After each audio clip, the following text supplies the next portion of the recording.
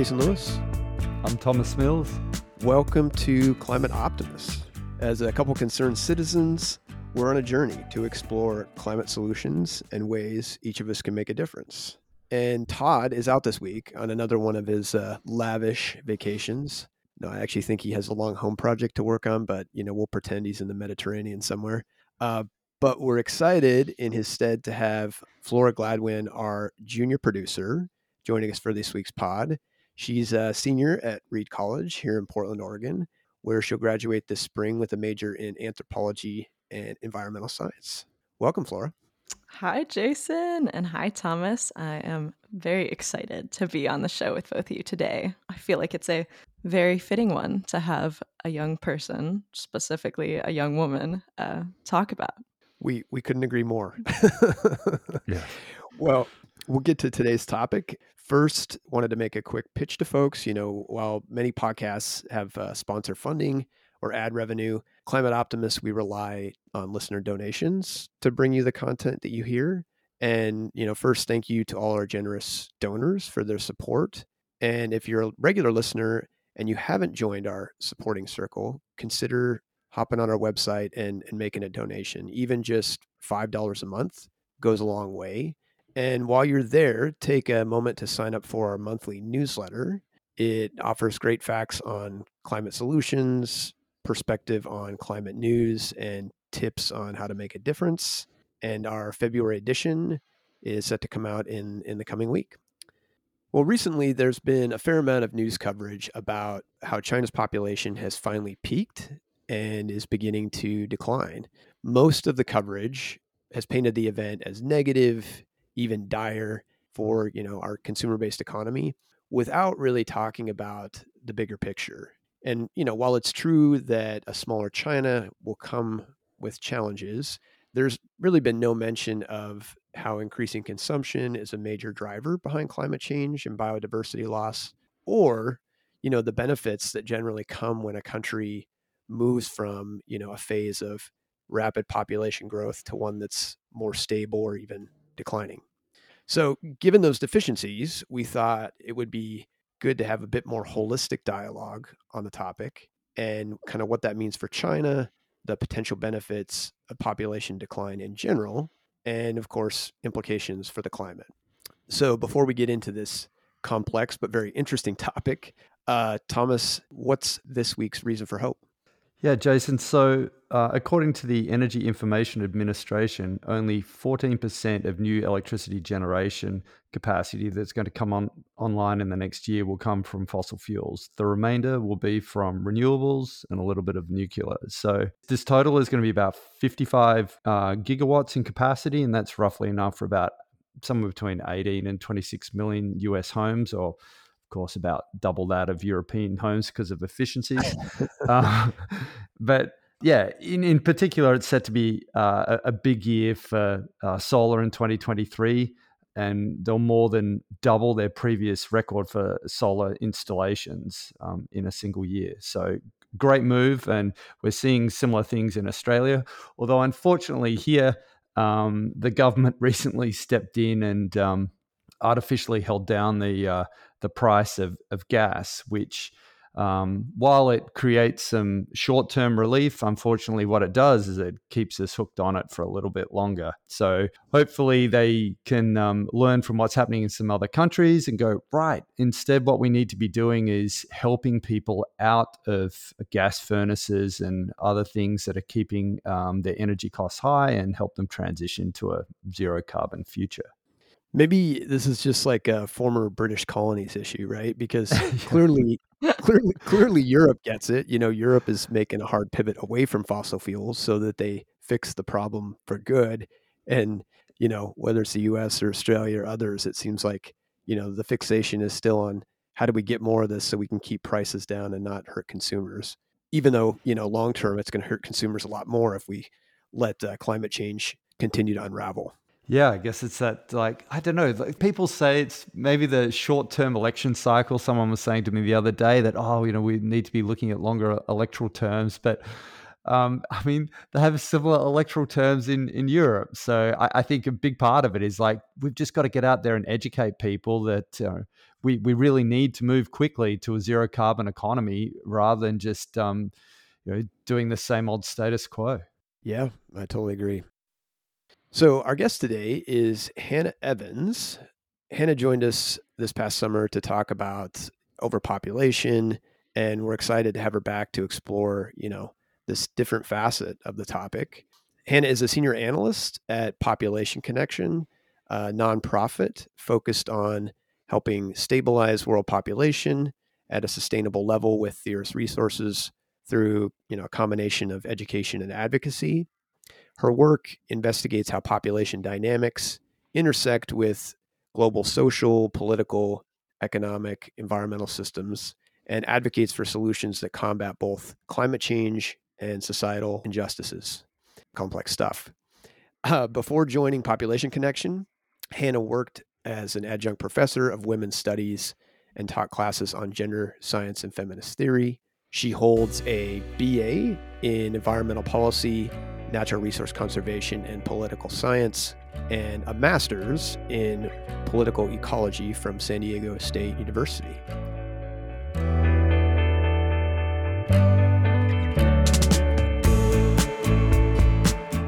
Hannah, welcome to Climate Optimists, or welcome back, I should say. Really happy to be back. Thank you for having me again. So let's start out with the question we always do, and you can add new bits based on things that have occurred since then. But when it comes to efforts to address climate change, what makes you hopeful? Always a great question. I am feeling really hopeful these days. I think that climate change is working in accordance with a lot of other global issues, the pandemic, the kind of geopolitical situation that we have, to really push people in different directions, to help people rethink things and to approach life from not from the perspective solely of a consumer, but from the perspective of a global citizen. And I think we're kind of figuring out exactly what that looks like. It's very unclear still. But amidst all of the tragedies that are occurring because of climate change and the pandemic and wars and all of this sort of precarity, I think that that's one real silver lining that I see that I'm excited about. And I'm always really excited as well about what young people are doing. I think that the younger generations are really changing the status quo and shifting paradigms just through their actions and behaviors and through their advocacy. So that makes me hopeful as well. Yeah, I hear you on the younger generation. I think there's a lot of folks that are involved in the climate movement, but the percentage of young people that are getting involved and really trying to disrupt is super encouraging. Yes. Well, let's have you talk a little bit about what Population Connection is and your role there. Sure. So Population Connection is a US-based nonprofit organization that advocates for increased US funding for family planning programs internationally. We also do a lot of domestic work, specifically in like outreach and education. And our education is focused on the connections between population and demography and other sort of social and environmental issues like women's empowerment and environmental sustainability or climate change, for example. So we work in both the advocacy and educational spheres to help people better understand kind of the global state of the world as it relates to population, and to help people better understand the connections between things like gender equality and women's empowerment and climate adaptation and resilience building. And I work as a senior analyst here. So I do a lot of research and public speaking, specifically focused towards college level students and professors to articulate this message and related messages. And I do a little writing as well. Well, it's definitely important work to get the message out, and not just make people aware, obviously, of the population situation, but how I'm learning how very interconnected it is with other issues. Absolutely. Well, for folks who may not have heard our last conversation about overpopulation and don't have the context, can you start with just kind of giving a little bit of an explanation about how climate change and overpopulation are linked to one another. Sure. Unfortunately, that's not that short of a story. It's quite complex, but I'll try to keep it as quick as possible. So there are many different connections between population and climate change.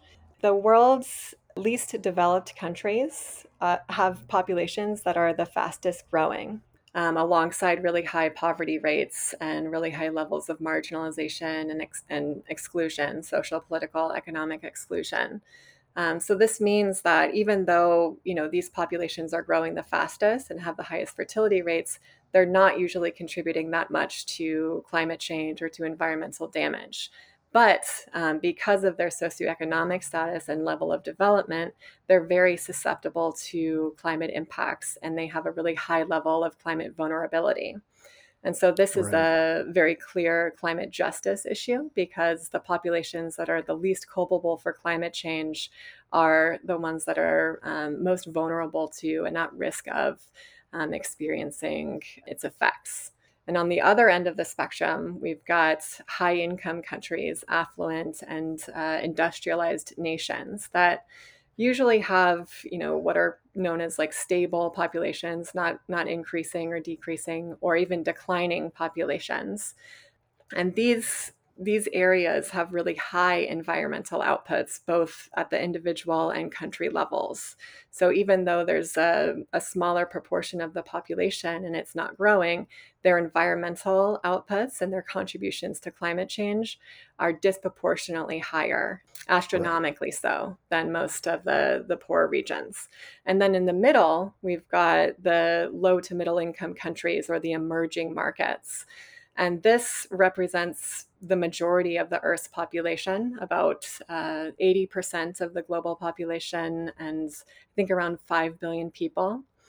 And in Wow. these situations, in these contexts, places are industrializing. So in the same ways that industrialized nations have been able to increase the provision of social services, help people become healthier, get better educated, and consume at higher levels.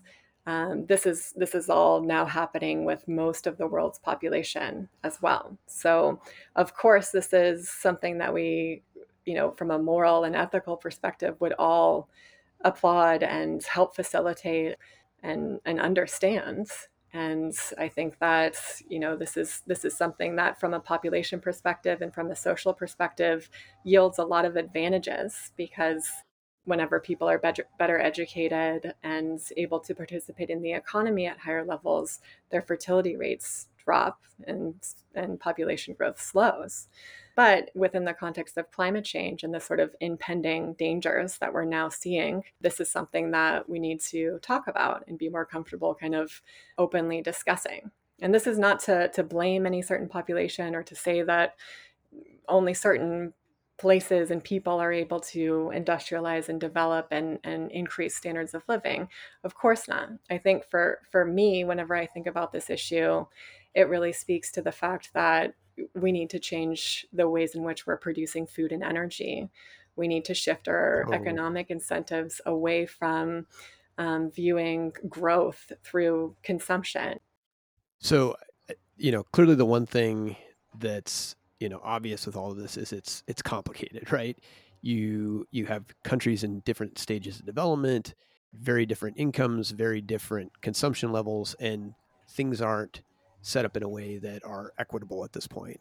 And so, given our sort of environmental boundaries, what's happening with climate change, what's happening with biodiversity loss, clearly there needs to be a change.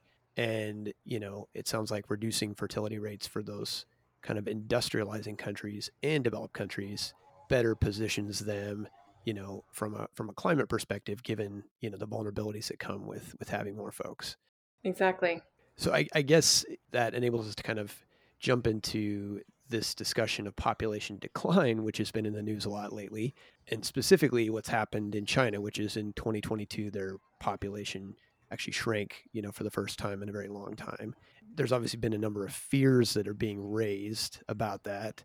And I wonder if we can start with kind of maybe you talking about what are those fears and do they actually have merit? Sure. Yes, I'm happy we're discussing this because it has been in the news a lot lately, and I think that both sides are not being adequately presented.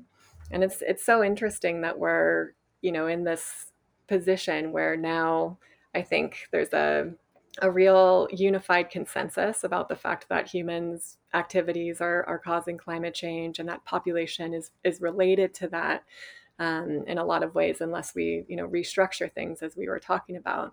And yet, the second we find out that populations are declining in some places, it's considered this like catastrophe, and everybody needs to worry, and all of this. There's like this impending doom happening, and it's really interesting to me because whenever I read headlines like that, I think it's a real opportunity, and I think it's again like an invitation for us to really look at what this can mean for the future of economic growth, for the meaning of prosperity, and for many different countries around the world. China is one of them, but there are many that are starting to experience low fertility and declining populations into the future.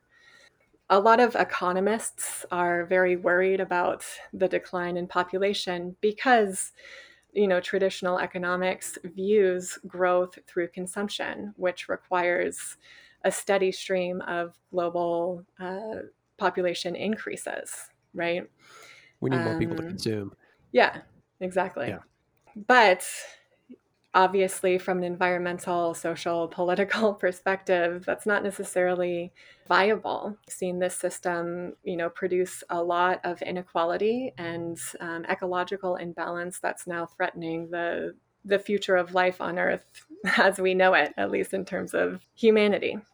Yeah, I think from a demographic perspective, China, it is, I understand that it is a little probably disappointing and unfortunate the way that the population has grown and then declined so rapidly. But that's also a direct consequence of many different failed policies that have been coercive, that have dictated the amount of children people can have, that have forcibly enacted these regulations and these policies to the extent that now, even though there are ostensible incentives for people to have children, people don't want to and won't. So it sounds like, most of the angst is around economics, but there's sort of this irony that our economic model is sort of doomed to fail anyway if it's just based on population growth, because that means infinite resources, which we clearly don't have. I wonder if you could talk a little bit about, I guess, potential benefits. So trying to, speak to the other side of the coin, what this could mean for China and for other nations that are in a decline. Yes. So it's important to understand that lower fertility rates, in terms of the developmental trajectory of a country, almost always indicate that people are healthier, better educated, and that women are more empowered. And that is certainly the case in China. China's population is shrinking and it's aging, but its people are better educated and living longer lives than any other time in the country's history. In addition to that, there are more expanded educational opportunities that guarantee a spot in a university for almost every person born today in China. I'm taking this from a recent New York Times article that I really liked on the subject. That's exciting. So, yeah, so population decline, let's first recognize that it is the consequence of people's lives improving. In addition to that, of course, fewer people would ostensibly mean that there's going to be also a reduced ecological footprint for humanity and a reduced competition for finite resources. The same New York Times article that I was kind of citing before even goes so far as to say that this could mean greater peace because governments are going to be forced to choose between spending on things like military and equipment or on pensions. Wow. So I think that with population decline, there's a real opportunity for governments to invest in the people who are already inhabiting the country. Now, as we're getting into this age where we're living longer. We can kind of revisit retirement age. Retirement age in China is quite young in comparison to the United States. It's about 50 to 55 for women and 60 for men. But also it's no longer going to be, it's not going to be the same in the future, right? Because our demographic situation is going to be different, and there's going to be more old people than there are young people. So there's not as much of an opportunity for workers to, contribute to the economy and to pay for the older populations to survive and prosper, if that makes sense. But instead of looking at that as a negative, I think governments can instead say, hey, you're a low-wage worker.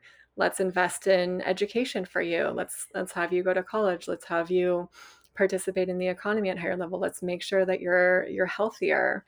Let's invest in your well-being, like a lot of other countries in Scandinavia, for example, do quite well, and see where that takes us. I don't think it has to be a disaster at all, and I think it's a real opportunity for us to fine-tune our systems in ways that facilitates more equitable distribution of wealth and resources. Sounds like a number of points that the folks that are writing the articles about population decline need to include when they're talking about all these perceived negatives without the positives. Right. I can't help myself as we're talking, obviously about climate, overpopulation, and vulnerability, thinking about whether, countries that are wanting to, have maybe a more, wanting to have a slower decline in their population rather than a rapid one, whether there's an opportunity given the fact that we know that, they're already climate refugees. We know there are going to be many more climate refugees. And if that potentially presents an opportunity, right, for those folks who are in need of a home and these countries that are maybe in need of a younger population to help take care of their aging population. Absolutely. And I think that's another aspect of this conversation, is that in order to kind of maintain economic stability, at least as we've defined it, it's going to be really necessary for many countries to accept and welcome in more immigrants. And from a climate justice perspective, that really makes sense if it's the industrialized countries receiving climate refugees. And again, as you put perfectly, it's an opportunity for countries to create more stability within the workforce. The countries, I don't think that most countries are seeing population declines in such rapid numbers as China is experiencing, and that's because of, again, China's policies. But that, I want to just make clear that demographic situation is daunting and is unfortunate, as I said before, because everything is happening so quickly, and because the economy has not really developed or had enough time to kind of industrialize and develop in ways that have yielded more widespread and equitable distribution of capital and resources. So, as we're talking about population decline, I'm wondering, given all the challenges of overpopulation, how do we, ensure a more, holistic dialogue? Yeah, that's a great question. And I think it's something that it's a dialogue that needs to be had. I think right now it seems like there's the environmental perspective, which is, very wary of environmental degradation and everything that causes it, including, population, consumption, resource use, and so on. And then there's the economic perspective, which seems to view those things as being inherent to human prosperity. And I think that from both perspectives, we can, find a way to come together and to look at the environment as not being separate from the economy, and the economy not being separate from the environment. I think there's real opportunity here for us to, again, re-envision what the future of the planet looks like in a context in which, consumption is not the be-all end-all for growth. So I think that, all of this is sort of happening anyway. I think, as I said before, climate change is forcing us to kind of have these conversations. We're coming to a period of time in our history where resources are becoming increasingly finite and fueling conflict and fueling food insecurity and really making us sit with, the systems in which we've created. Well, and it seems like the key is sort of, your latter point, which is not just, being able to be honest about the connection between, a growing human population and consumption and how that impacts the environment, but that there is, an opportunity, maybe a better version, if you will, of society in which we aren't dependent on that consumption and we do value our environmental systems that support us. And it doesn't need to mean, uh, economic collapse. Absolutely. And in Japan, in fact, this is a country that has been aging very quickly and has had a declining population since like 2008 or 2010. But their GDP has really remained the same since I think the 90s. And technological innovations have supported, labor supply, and governments have invested more heavily in their citizens. But still, there's an opportunity to do better there. But I think that we can use different examples of industrialized countries that are doing quite well economically, despite declining populations, as proof that this is not a catastrophe, and it's not anything that we need to panic about. So given that, and the fact that we're sort of going to be forced, whether we like it or not, into consuming less. We sort of choose it on our terms, or it's kind of forced upon us. How do we help those those countries that are still grappling with higher fertility rates, and in turn marginalized roles for women, et cetera? Like, what can the U.S. and wealthier countries in Europe and otherwise be doing to help with that situation? Well, I think one major aspect of this is simply learning more about what's actually going on throughout the world. I think in the United States, we're often very sheltered and excluded for some reason from the broader sort of global context of things. But there's a lot happening, and there's a wide variety of humanitarian crises all around the world that are in urgent need of help. So if we can educate ourselves about this and where there is a direct need, then we can do what we can to contribute to the solution, whether that be through aligning yourself with a nonprofit or an advocacy group, or even talking to people about what's happening in specific places. I'm thinking of the Horn of Africa. I know you emailed me about that yesterday. This is a region, not unlike a lot of other places in Africa, that is experiencing really rapid population growth amongst really low income situations and populations, and really high levels of climate vulnerability.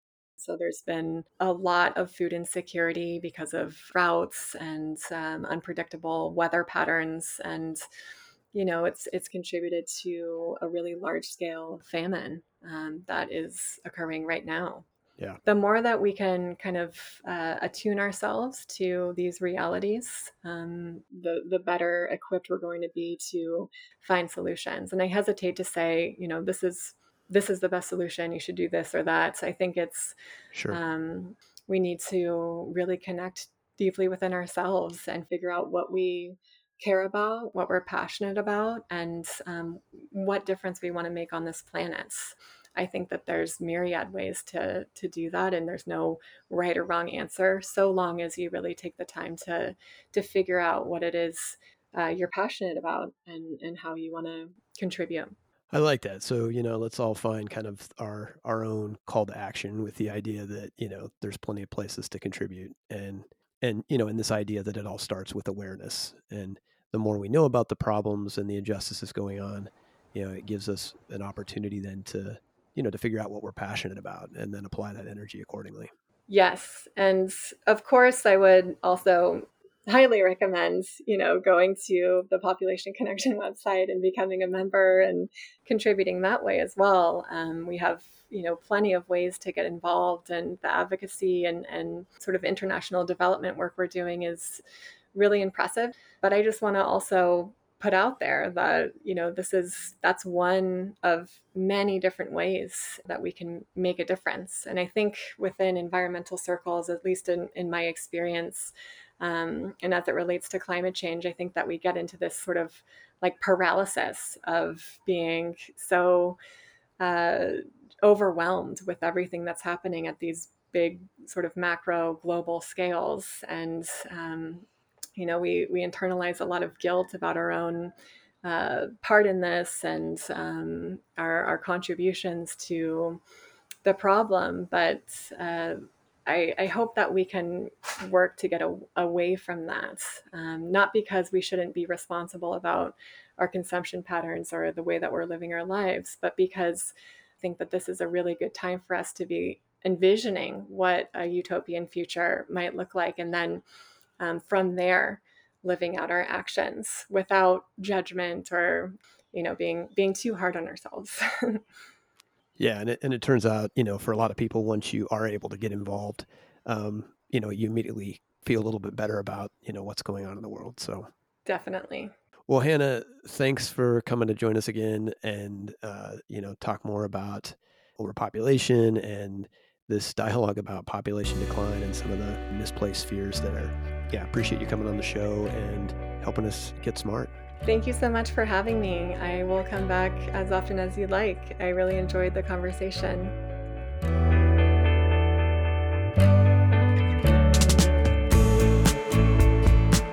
Well, Flora, Thomas, what did you guys think of the interview?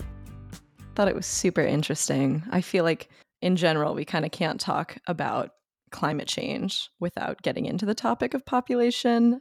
But at least for me, in school still, population is kind of a contentious topic, I think in the past, in curriculum, it was kind of seen as a negative thing because it was a way for more like Western nations to kind of displace some of that, or at least to place some of the responsibility for a lot of like big climate change trends on less affluent nations. Right. And so I really liked the way that Hannah, responded in this interview kind of to that big issue. So to treat population, which I mean, obviously is a real concern, as sort of an adaptation problem instead of a mitigation one. So more focused on, what are we going to do with climate change getting worse, with people having to move, with more and more people being affected by all of this, how are we going to make sure that they have the resources, the finances, rather than just a sort of tool of control.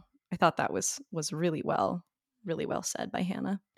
Yeah, I agree with you. And while it has had a contentious history, it shouldn't prevent us from talking about it. And clearly, as you said, Hannah's reframing, I think, is really what we should be focusing on, which is, these nations that the wealthy world, if you will, is going to be, impacting with climate change, or rather our historical emissions are impacting them. We have an opportunity to help them out, provide better education for young women, access to contraception so they have more, bodily autonomy. And it turns out that it actually helps make them more resilient in the face of, whatever it be, droughts, floods, etc. Yeah, definitely. And that's, I mean, a good way to put it, an opportunity. Even more than that, I think a responsibility for sure. And I mean, I couldn't help, and obviously Hannah and I got into it a little bit, thinking about this being, or, this population decline in China and other nations that are seeing maybe a more rapid decline on the horizon, like let's say South Korea, as an opportunity to help, again, help countries where folks are already being displaced, and falling under what we call like a climate refugee title, right? The reality is that even if we do our best to ratchet down emissions, those displacements are going to rise rapidly. The think tank IEP said that there could be as many as 1.2 billion people displaced by 2050. So yeah, it's not to say that we need to move 1.2 billion people to China, but that these countries where there's maybe a concern about having a workforce to be able to support those who are aging, it seems to me a very, equitable and logical opportunity. Look, I think that last point you brought up is similar to what stirred in my mind when I was listening to the interview. I definitely have concerns around cherry picking the people that get to migrate and those that don't. I know David Suzuki has similar concerns where Western nations have become a little notorious for taking the doctors and the engineers and the people with education out of these communities because they might be short of them themselves. And meanwhile, we leave behind the most unfortunate and the least able to look after themselves. And then we continue to have the population problems in those nations because we know that education, especially of women, is directly linked to being able to keep these population numbers in check. So the other one too is this concern I often hear from, especially people in the boomer generation, who's going to look after me when we get old? And I think a lot of that is those concerns are misplaced because of productivity improvements.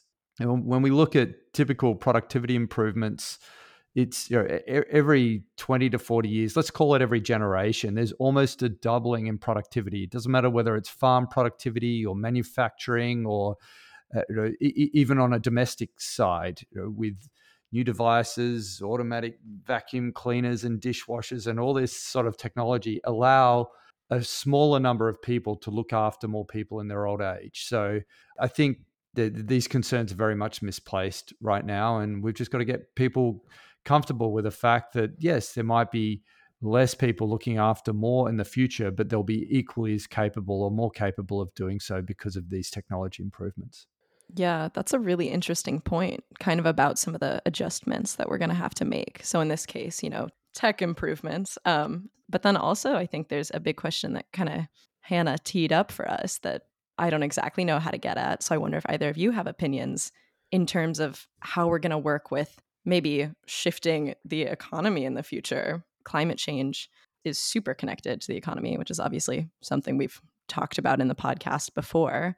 But she brought up the point more specifically that with decreasing, rates of fertility, decreasing amounts of people, when we have an economy that's based on consumption, go, go, go, we start to worry, right? There's a concern that as that consumption is dropping, we're going to get into trouble. So do either of you have any ideas on what a shift might look like? I'm glad you teed us up for a really easy question, Flora. I don't know that Thomas or I are, any more equipped to speak to it, but I think Hannah's right, and increasing consumption in industrialized nations has fueled a massive hunger for fossil fuels. Right? It's clear to me that it's not sustainable, and fixating on China's population decline and sort of getting all doomsday about how it impacts economics is sort of focusing on the speed bump in front of us instead of the cliff further down the road, right? And so, yeah, there's an opportunity, I think, to rethink that. And I know part of it hinges around things like, circularity, having more durable products, right, that can be repaired rather than just thrown in the dump. I don't know, Thomas. I mean, maybe just this clarifies the fact that we need to have an episode focused on how do we change our consumption habits, right? Well, I think if we roll the clock back 50 years, like humans in developed nations weren't called consumers. They were civilian or military, right? Like the fact that we've been branded this label consumers now just indicates to me that marketing's got really carried away. Like it's business, right? That loves the fact that they can keep selling you rubbish year after year. And to the point where that has become your identity as an individual in a developed nation. So yeah, I totally agree. We need to move away from that. And how we go about doing that, in my mind, is better regulation around disposable items, around durability of products. And we're seeing that happen already with the banning of single-use plastics. I think that will definitely be part of it. The other thing to remember too is that as that population taps out in these developed nations, we don't have to spend a massive amount of resources on building new buildings, and that infrastructure, not just the homes that these people live in, but the public infrastructure, the hospitals, the train stations, all these other ancillary requirements that come along with a growing population. That doesn't need to happen anymore. And we know that, buildings account for about 40%, 40% of the world's carbon dioxide emissions. So if we can put a cap on that, and sure, there's still going to be emissions associated with the operation of these buildings, but it will hopefully be less as we can focus on building or renovating what we have and making it more efficient. So I guess, as usual, all this leads to the question of what can we do? And, for this week, I'd like to encourage folks to, consider a donation to Population Connection and or, sign up to be a part of their volunteer network. Hannah and her team there at Population Connection are doing great work educating folks on the benefits of a stable population, their advocacy work for policies like, increasing funding for women's education and contraception is fantastic. So, if this topic speaks to you, then I would encourage folks to head over to their website and see how you can plug in. You two have any other suggestions? Yeah, we actually haven't talked yet about the fact that March 8th, which is coming up soon-ish, is International Women's Day. And obviously we've already addressed that point that you kind of can't talk about climate change and population without talking about women's issues. International Women's Day has a theme this year of Planet 50/50 by 2030, step it up for gender equality. So I think that that's a really good opportunity to either get involved. There's actually a website for International Women's Day. Yeah, and we'll link that in the show notes. Awesome. Thanks, Flora. So yeah, as usual, no shortage of ways to get involved. And yeah, we'll have a link to the Population Connection website as well. So that's it for this week's episode. Thanks to everybody for tuning in. Come back on February 28th when we'll be talking with one of the climate leaders in Congress, super excited about this, about how we can make progress on climate despite a divided government. Climate Optimists is made possible by Climate Stewards Collective.